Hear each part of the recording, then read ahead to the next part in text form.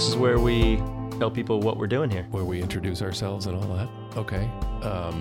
You're Mark Powers, and You're Rob Winia. yes, and we. But let's see, both of us have made some music. We've written some books and stuff. We've acted in things, and we like to create stuff. Yeah, and like to do a lot of things. Yeah, well, that's true. And one thing that we've noticed is there are a lot of hurdles, a lot of barricades, a lot of writer's block and money and bandmates and all kinds of stuff. And we meet people all the time that are fighting with these things. And we thought, if we could do something that helped people get past it and get to the creative part, if we could spark something, that would be worth doing.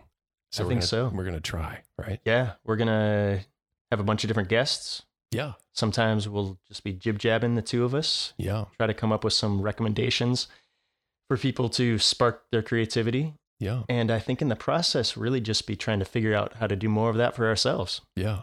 And I think you can, you listener, you can plan on some, probably some dad jokes and some actually funny stuff and some sad stuff and there will be tears and laughter, and sometimes you'll feel like you're on drugs.